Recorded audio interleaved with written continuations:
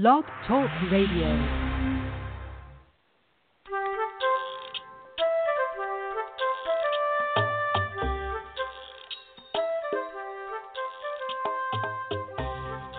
Good afternoon, or it may be morning or night. I don't know where you are and what time it is or what day you're listening to this, but here right now on July 27, 2018, it is Friday afternoon at 2:24 p.m. Eastern Time. So it is good afternoon for me. So you can tell already what kind of mood I'm in. I'm Laura Mize, pediatric speech-language pathologist, and welcome to Teach Me to Talk, the podcast. And again, it's Friday, so things get a little bit crazy on Friday, and I've been the only one in the office today, so it's a little crazier than usual. All right, so we're going to start today's show with a quick question from a parent. I got this via email today, and I thought it was so great. I thought we would lead with this, but it's not enough for a whole show. We're still going to do the topic that we established last week, which is using the 4 big areas of focus for toddlers, like talking toddlers or toddlers with language delays and disorders, and what we work on. We're still going to talk about that using a really cool activity like water play. But before we get to that, I want to do this question because I think it's so relevant. So here's what she says, this mom. I just purchased your book in the hopes that I can help my son talk. He's 22 months now and has no words. He does have a few animal sounds, but they are all ah sounds for bear, lion, or tiger. And here's the point that's so great. And again, I want you to hear this if you're a parent or a therapist. I'm going to talk about it from both perspectives. I'm just not too impressed with my speech therapist. Boy, as a therapist, that gets me right in the heart. So all of us have had parents that just aren't quite sure about us, and so it just struck me from the beginning. And again, if you're a parent, if you're in that situation, we're going to talk about what could be going on. If you're a therapist, hey, I'm not hanging you out to dry because I'm just like you. So we're going to talk about that too. But she goes on and she says, but I'm not sure if I'm expecting too much. She just seems to sort of bring toys and then repeat words like in or up. She did teach him to sign open, but she also claps his hands for more and if he wants something. Sometimes he's not into the toy she has, and I think he also gets overwhelmed by her and then will sort of check out or run away from her.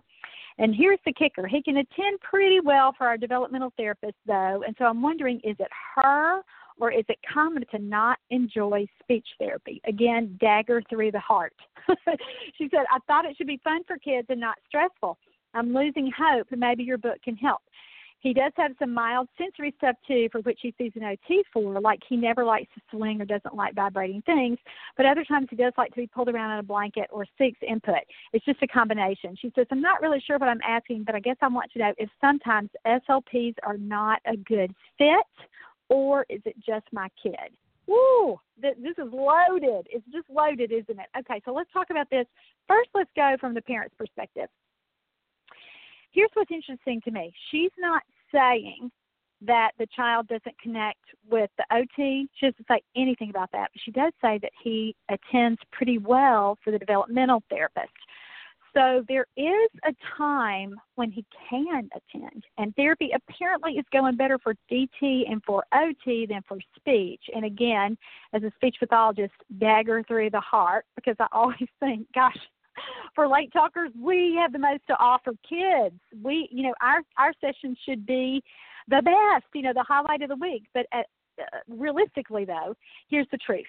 If a kid is struggling with communicating, if he's a late talker, has a delay, or especially if there's a disorder, a developmental disorder, a language disorder, speech is the hardest thing that he has to do.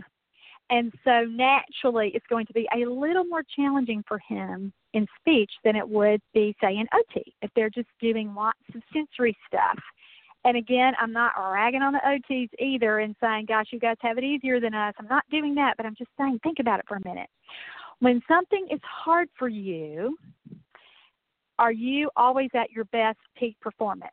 Absolutely not. We all avoid things that are hard. We struggle. We have just a more difficult time. So naturally, it's going to be a little more challenging for this child to participate and for mom to watch. However, because he's connected pretty well with the DT, and my guess would be that she's also working on some language, it can be really confusing for a parent. And then they start to think, is this just a personality thing? And like her question was, is this a good fit? And so as a parent, you've got to kind of step back and look at it as objectively as you can, and hardly any of us are objective about people we love, especially our own children. And so you have to really, really think, should I try a new therapist to see if I can get an SLP that he has a better connection with? Should I just give it some more time? As a parent, what I would say in this situation is jump right in and make it better. Don't just leave the poor girl hanging out to dry. Say to her things like, oh, excuse me, he responds better when you do this, or this is an activity he really seems to like, or, hey, let me try that with him. You just sit back and kind of give me some ideas. And again, that's why the coaching model works for situations like this, when you have a child that you don't really connect that well with. And it happens to all of us. And again, sometimes kids just are really super, super hard to engage, and every therapist is going to really struggle with that. But because there are some differences, enough differences for this mom to email me and ask a question, so she's gone out of her way, you really need to kind of step back and think, is this going to be worth a therapist change? Because sometimes it is. And again, that's all of us as therapists. We've all been fired. Every bit of us, every one of us. It's just like picking a hairdresser or a mechanic or a doctor or even a restaurant. Sometimes you just have a better fit or a better feel with another person, and that's okay when that happens.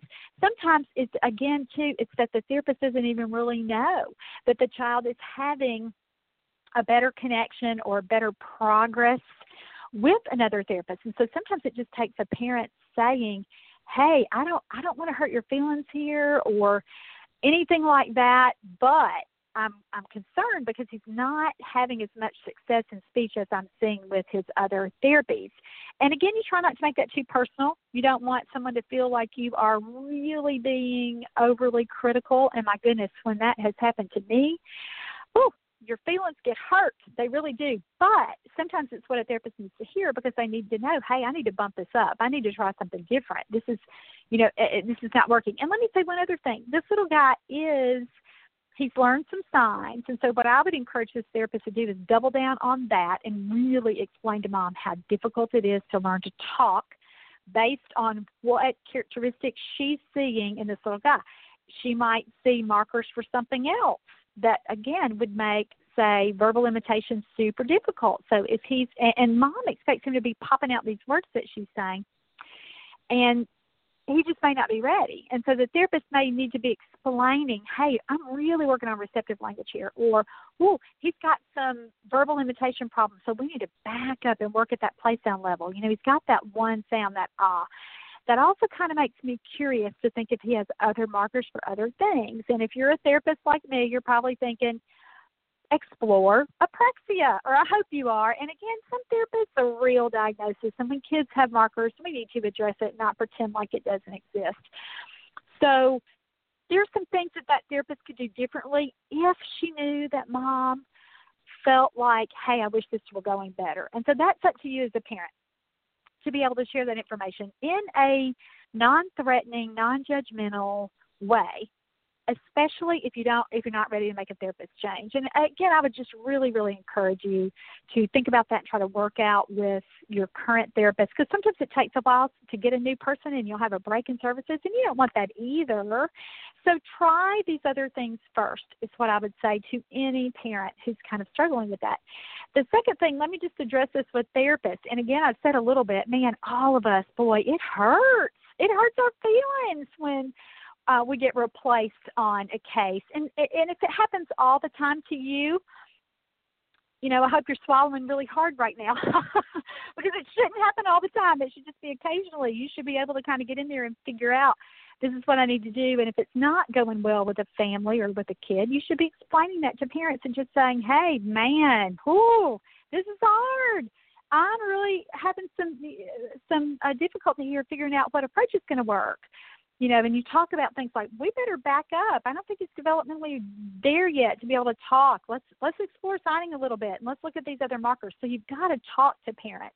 And let me just say, too, because I've been in this position with the website for 10 years now, and when I have seen children, especially kids that are coming from out of town, and I don't currently see any out of town kids right now, but when parents would come in and they think, oh, this therapist, she's on the internet, she's got this website, and she's got this YouTube channel, she's written these books. Boy, she's just going to have a magic wand, and I'm going to walk in here, and my kid's just going to do great, and he's going to be talking by the time we leave.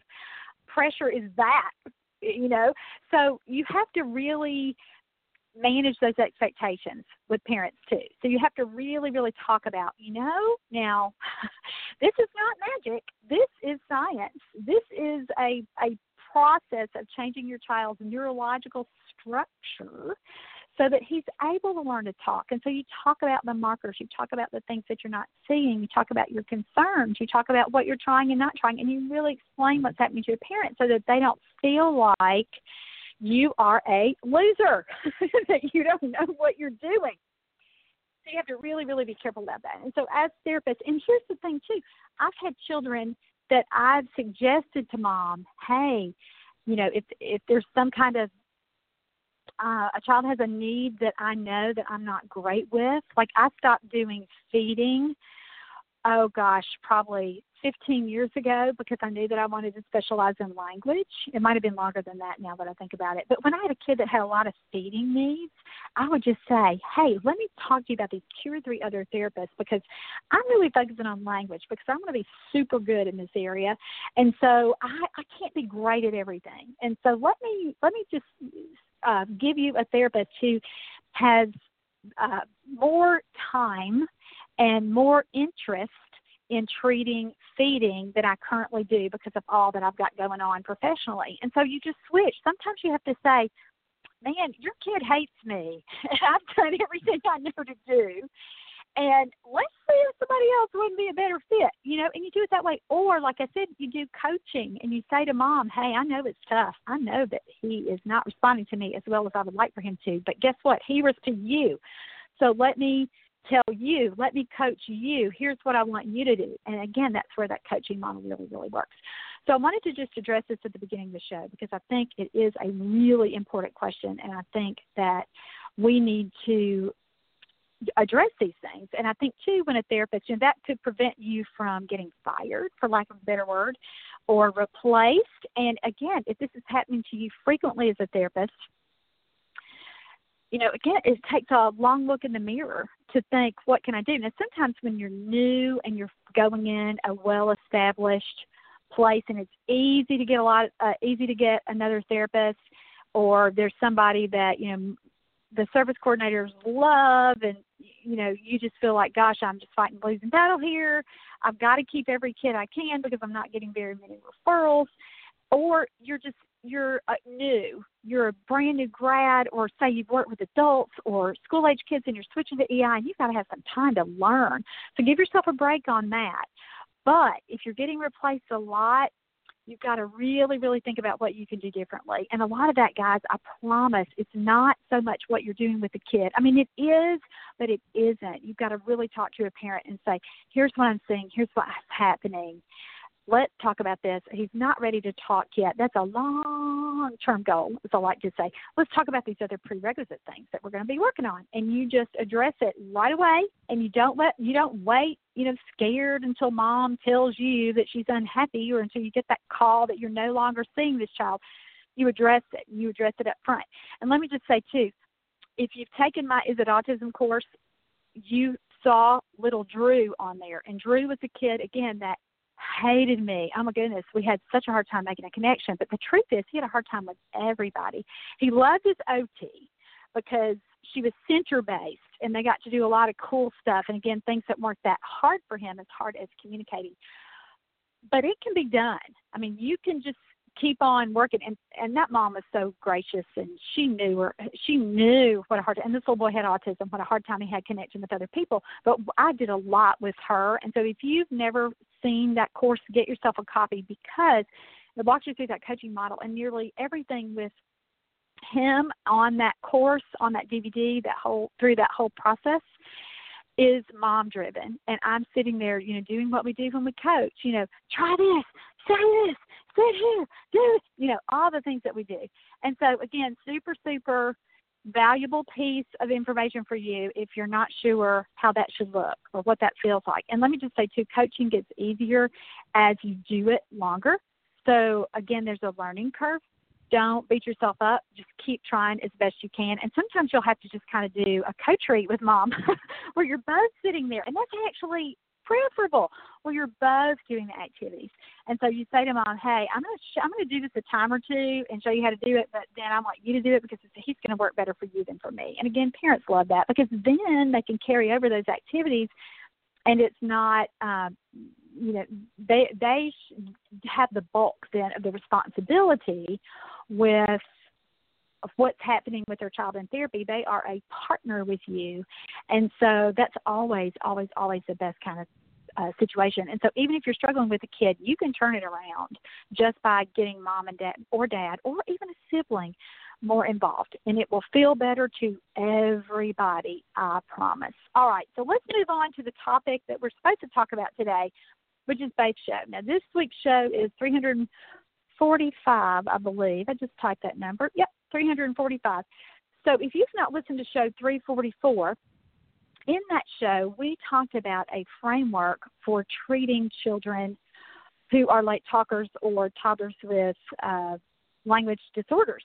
And so it doesn't really matter what a kid's diagnosis is. We need a plan, which was the name of last week's show, to make sure that we're not missing anything. So I like to think about this framework with 4 big areas. And we're not going to repeat last week's show, but let's just think about the 4 areas. Social skills, meaning how a child engages and connects with you. Receptive language, meaning how well he understands the words he hears. The 3rd area is expressive language. How does he say what he wants? And also included in that expressive category would be those alternative systems like signing or like pictures or like a speech-generating device. So expressively, that's the 3rd area. And again, that's the talking piece. But look, there are 2 other really important pieces that come first. And then lastly, speech intelligibility. How well do we understand what a child tries to say? So if you didn't hear the show last week, again, go back and listen to it. If you're more of a reader and you want to just kind of do the summary part, I put a post about that on Teach Me to Talk, and right now it's if you're listening again, end of July, August 2018, it should be the 1st or 2nd, 3rd, maybe post at teachmetotalk.com if you want that written summary, or if you're on my email list, and you should be, you got that as a written summary in today's email. So go back and look at that. But review those areas. Social skills, receptive language, which is closely linked to cognition. And we talked about that last week on the show.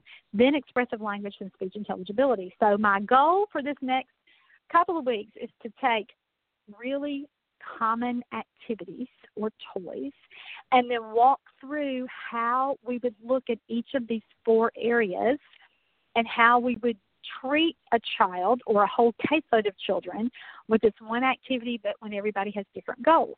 So the first thing we're going to do is talk about water play. Now, there's all kinds of stuff you can do with water play. And again, there's an older therapy tip of the week that I did, several years ago with water play. So go to YouTube or go to Teach Me to Talk and look for that if you need some ideas. Or there's some great ideas in Let's Talk About Talking. So that's a therapy manual that I released in 2017.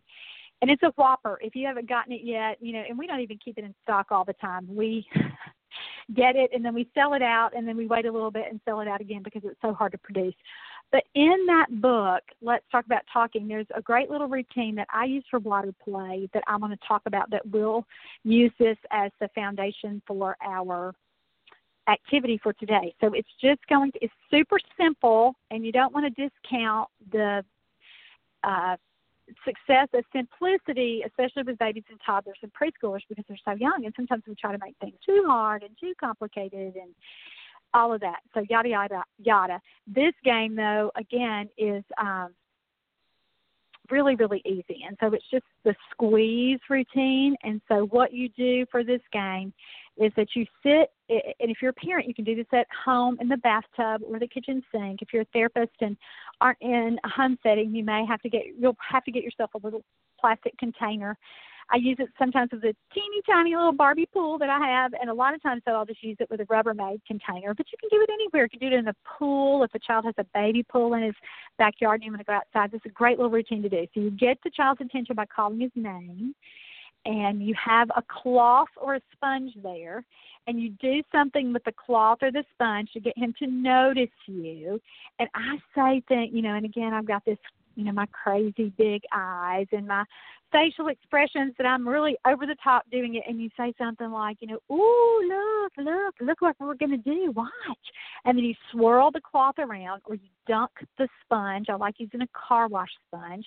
You dunk it down in the water, and then you bring it up before you lose the kid's attention. And for some kids, this has to be super quick because they are so busy and they are going to run like everything away from you. So you've got to do it so fast and so be so animated with it so that they want to stay with you. But you just pull the cloth up, and then you take both your hands and you excitedly say, squeeze. And again, I'm saying S-Q-U-E-E-Z-E, squeeze. But I always do it in that kind of skimmy way, squeeze, because kids love it. And sometimes even when they're not really into me as we're playing, they like it when I say that word because it is very novel and really an attention getter. And then what you have to do is really react to the water falling. And it's such an easy idea, but children who have been minimally verbal, meaning they only say a few things, or even nonverbal, have tried to imitate the ee, which is fantastic for vowel differentiation, and we'll get to that in a minute when we talk about speech intelligibility. But easy game. You can play it over and over and over. And here's what we're going to talk about with the goals that you can target. So let's just start with that first area of focus. Now, what was that? Here's the test, pop quiz. What was that first area of focus that we talked about? Social skills, so social and interaction skills. So how connected is a child? How engaged? So this is a fantastic game for treating that because, one, you've got that attention getter there. And we'll talk about attention in just a minute. But for right now, let's stick with social interaction. So things like eye contact, things like joint attention. And so remember, when we're working on that, as the child is watching the water with the cloth, and even before then, when you're just trying to get his attention, you can manipulate that physical environment and get your face within his line of vision. So if he is taller than you are, sitting on the floor, you might have to get up on your knees so that your face is just directly across from him, and you're going to put the water with the cloth or the sponge. You're going to hold that just right above your head, just maybe right, almost forehead height, so that the child can see your eyes and your face as he's watching the water. And sometimes it is amazing when you're doing this because you feel like he has never looked at me like this before. Oh, look at this. And that's what I'll say sometimes to parents, like, oh, my goodness, look at this great eye contact that we're getting here. And so be sure that you're doing that. So you can certainly work on eye contact and, again, joint attention. How is he staying with you? When you put the cloth back down in the water, to do it again, be sure that you're pointing at the cloth. And so he learns to follow your point. You're providing that visual joint attention. So great way to work on social engagement. Let's go back and talk about the attention span piece. And I always think about this as a cognitive skill because attention, that's where psychologists and educators really think about attention as a piece of cognition. Now, our OT friends will certainly think about that as a part of sensory regulation. How well can this child pay attention? And it's just absolutely necessary for learning language that a kid be able to stay and play. And that's a phrase that I coined for Let's Talk About Talking. And if you have that book, it's in there. But it's so important that we think about that piece first with attention and participation. They're not going to learn how to talk when they're running away. They're not going to learn how to sign when they are doing everything they can to get away from you. So you've got to get that attention and participation piece first. So this is a great activity for that because the water is so fun for all little kids.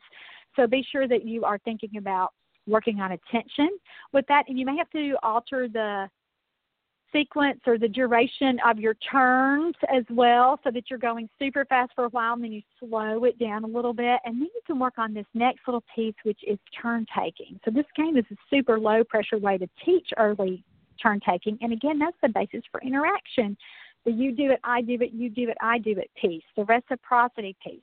So for this, of course, this means that you're going to give the child his own turn with the cloth or the sponge. Now, most kids are going to do better if you share the same cloth so that you do it and then you hand the cloth to the child and help him put it in the water and then let him do it and then take it back and you do a turn. And your turn needs to be about 2 seconds so that you don't lose him. So you may have to just squeeze out the remaining water or just quickly dump it down and pick it back up. Anything that you can do to be sure that the child is going to stay with you. And if you take, a whole freaking minute for your turn, you're going to lose a kid. You're going to lose any kid. They're going to find somebody else and something else to play with. So make it super quick, especially for these children who have those micro attention spans. So that turn-taking piece is super important. And, again, it's one of the 11 prerequisite skills that all toddlers master before words emerge. You've got to have a decent attention span and good turn-taking before kids really get that whole I got to listen piece, or this is my part of this activity. So, and the interactive piece where they're including you and they're doing things with you. So this kind of easy, no pressure, low pressure way with you do it, I do it, you do it, I do it, super, super way to work on that skill. And again, as a therapist, that's what you need to be documenting that you're working on, this pre-linguistic skill of turn taking. So super, super way to do that. All right, that was the social piece. Let's move on to receptive language. This is the second piece. And remember we talked about that receptive language goes hand in hand with cognition. And cognition, remember, that goes hand in hand with play. So we're kind of lumping all these things together. How well does a child follow directions in play? That means that you're going to, how well does he comply? Does he do what you've asked him to do? And don't think about this in terms of behavioral compliance, meaning, again, that, he's going to follow the rules. Think about it in terms of, does he understand what I'm trying to get him to do? Does he understand my words? And kids always understand nonverbal directions before they understand verbal directions. So do lots of pointing and gesturing. And, again, use your face and your tone of voice to keep him with you and help him understand what you're doing. But you have to move on to those words, too. So what are some commands you can teach a child, or words you can teach a child? Certainly in. So put it in, when you're talking about the cloth, if he starts swinging it around or whatever, or before his next turn, you're going to say, oh, let's do it again, put it in. The cloth goes in, or sponge, or whatever you're using. So following some directions. If you swirl the cloth around in the water, which toddlers think is so fun and they like it, that's the thing you'll say, spin or swirl or whatever you want your action word or your verb to be there. You can certainly do that. If somebody else is there, if mom is there or dad, you say, oh, let's give it to mama. Let mama have a turn. That's following a direction, so you can certainly think about that. With a washcloth or sponge, you can also do some things with body parts here with receptive language. You can, take a little break after a little bit and say, hey, let's wash your hands, and then wash your knees, wash your face, wash your elbow, wash your belly. Think about the things that you can do with receptive language after you've gotten this routine going. After he's done it 10 times and you think you're about to lose him, that might be something that you switch to extend the duration of this activity a little bit. So great way to work on receptive language too.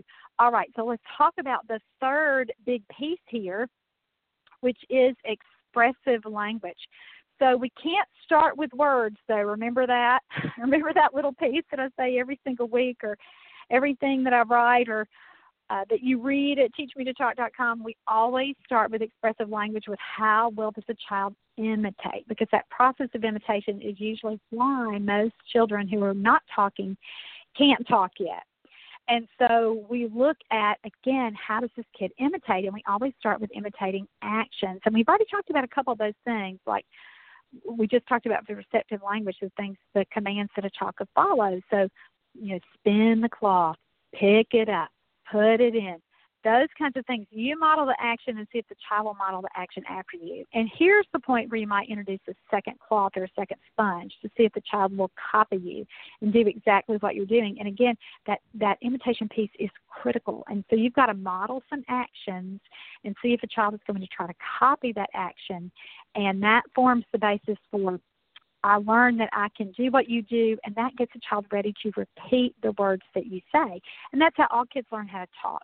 And sometimes imitation might be immediate, where you say it, he says it, you say it, he says it. That's actually ideal. But sometimes it's delayed.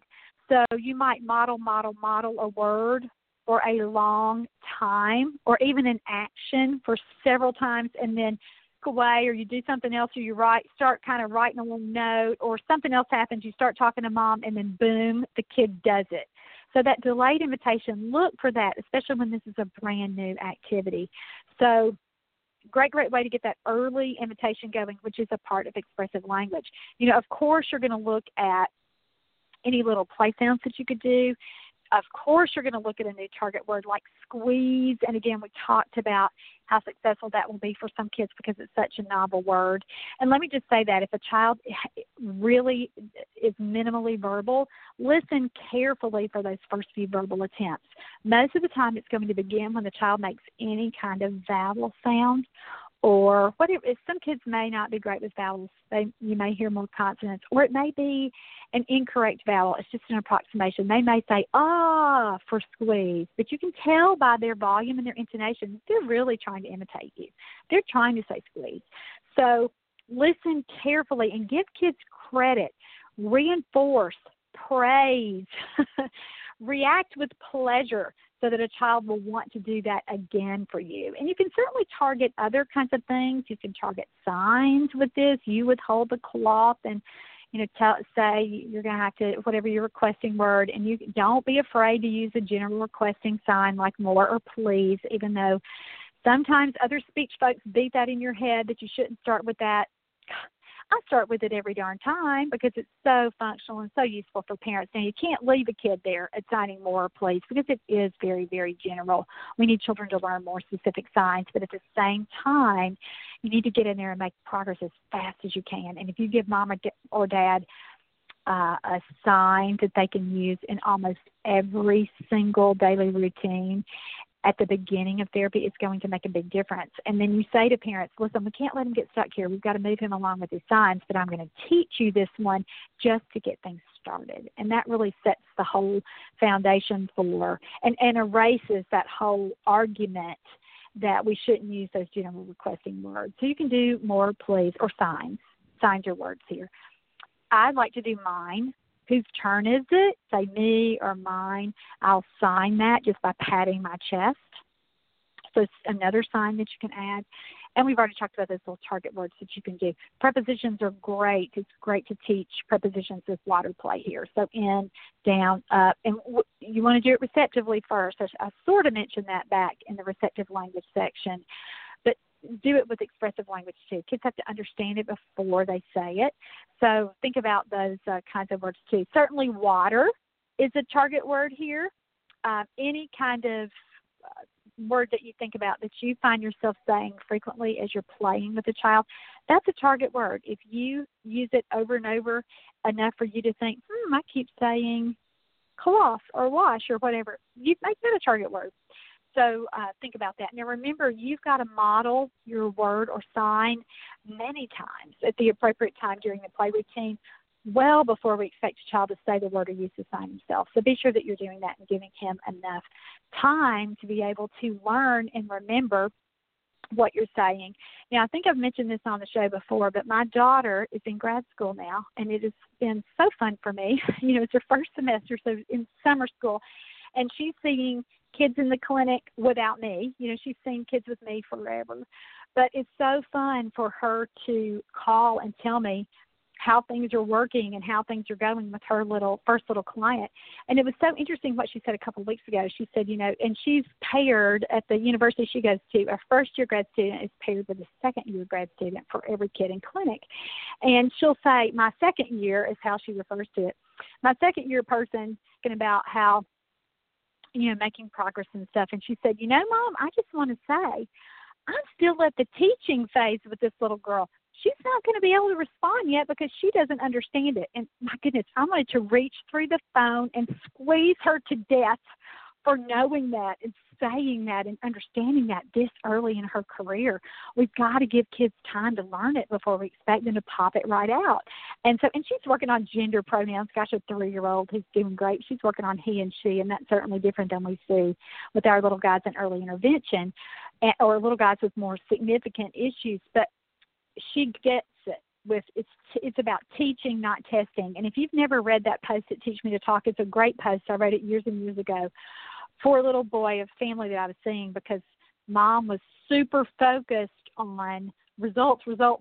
And I kept saying, he doesn't understand it yet. We've got to give him some time. Let's focus on teaching him, not testing him. And sometimes as therapists, we're so focused on data and we don't want to write that he was only 10% accurate when it's the truth, because he's still learning. We've still got to get it in, that input piece. So think about that as you're working with children and thinking, and that might be something that in our earlier question from that parent, that therapist might be saying to mom, hey, this is teaching for us. He's in this learning phase. We're not going to hear it yet. Boy, we got to teach it for a while before we can expect him to sign it or say it or follow the direction. So be sure that you're talking with parents about that as therapists. And parents, you need to remember that you got to teach it first, and you might have to teach it for days and days, or sometimes weeks and weeks, or months and months before we actually get it back from a kid. And that's okay, because that's just how their little systems are wired. And we just know this teaching phase has to occur. All right, let's finish up with area here for our big goals with water play. And that last area, do you remember what it is? Again, this is a pop quiz. This question, speech intelligibility. So how well can you understand what this child is trying to say? So you can target lots of new sounds or patterns, even with an activity like water play. And sometimes we think for a child who's all the way up to working on articulation that they would not enjoy this little simple water play routine, and that is just false. Kids love it. This toddlers, early preschoolers, and it's such a good break for a child, especially if you're doing more intense kind of articulatory work and a speech intelligibility focus. Goodness knows, if you're doing flashcards or an app with a kid, you need to stop sometime and play.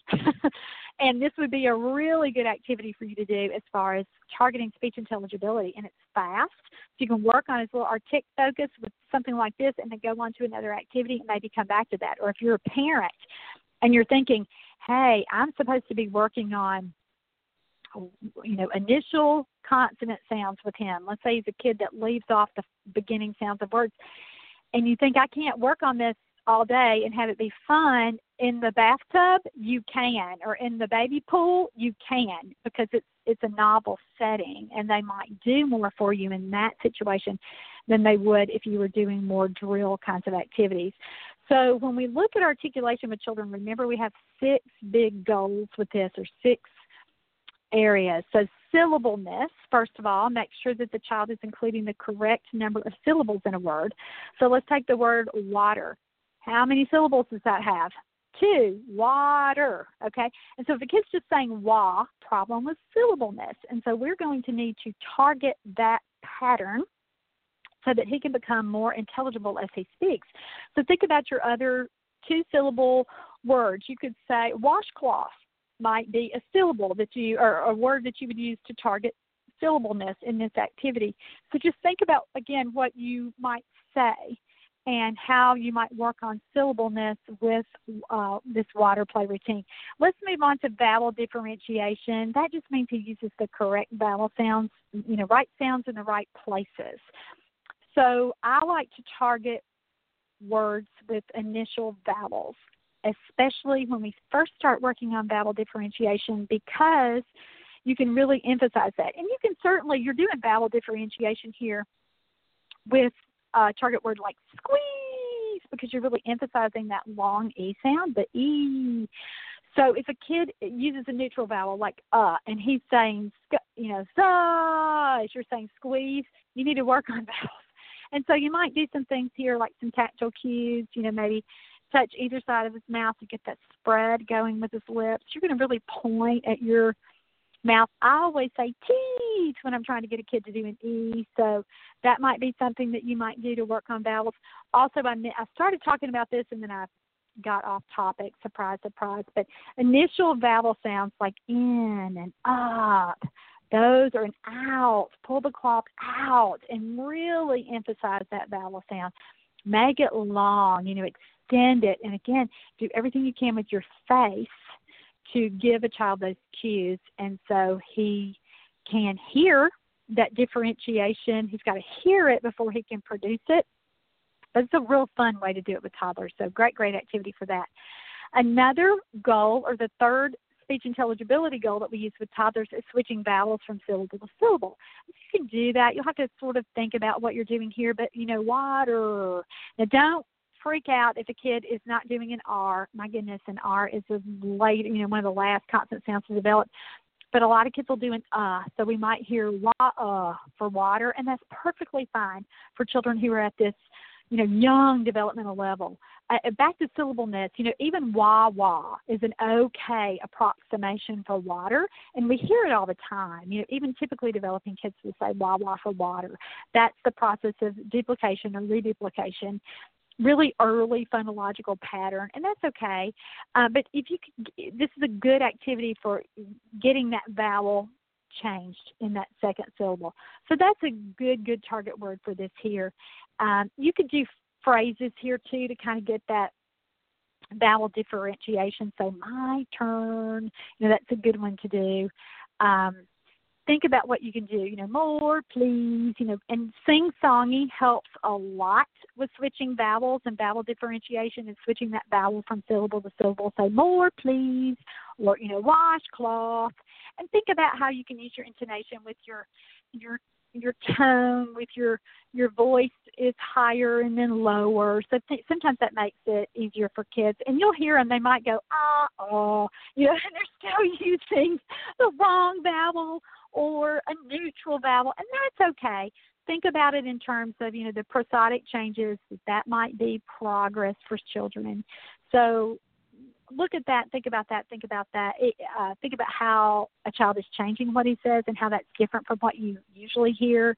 And again, it's all a process of baby steps or, little micro changes that we're making with a child. So that's a good one too. So switching vowels from syllable to syllable. The fourth goal or focus that we have with speech intelligibility, initial consonants, and we've already talked about water, working on that beginning W sound. And we already talked about mine and more and please. Those are our M's and P's, our bilabials. And then just, again, any target word that you're using, think about for kids who need to work on that, getting the first sound of the word as close to correct as you can get it.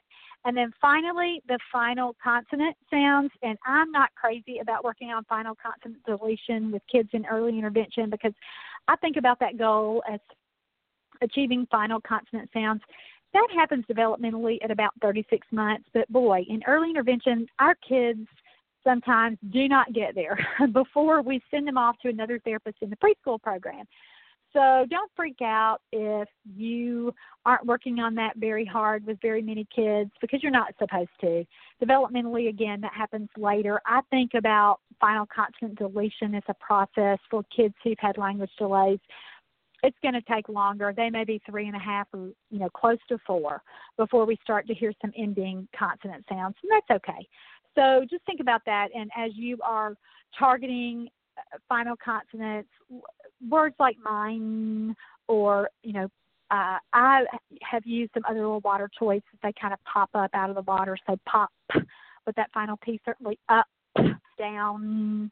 So think about your sounds that you can get there if you are feeling like final consonants are an appropriate goal for that child. All right, so what did we do? We took a water play activity. We took one common routine that every family uses in the bathtub or the pool or wherever they are, and we walked through several goals, several things that you can help a family work on. And so if you're a home-based therapist and you're thinking, I do not have enough stuff to do today, especially if you don't take in toy bags, say, let's do some water play. Where do you want to do it, Mom? Are we going to put them in the tub or do you want to do it at the sink? And just be kind of brave and get out there. And if you feel uncomfortable with a kid being naked with you in the tub, then say, hey, let's put some little swimming trunks on him, or can we leave his diaper on, or whatever, if you feel like a mom's going to be weird about that. In my experience, most moms are not, but I have had therapists question me about that before, so I wanted to mention it. So super, super fun activity, whether a kid's coming to see you in a clinical setting or school setting, or you are going to his home to provide services. So I hope that helps you walk through those 4 big areas. Next week, we're going to do it with a new activity.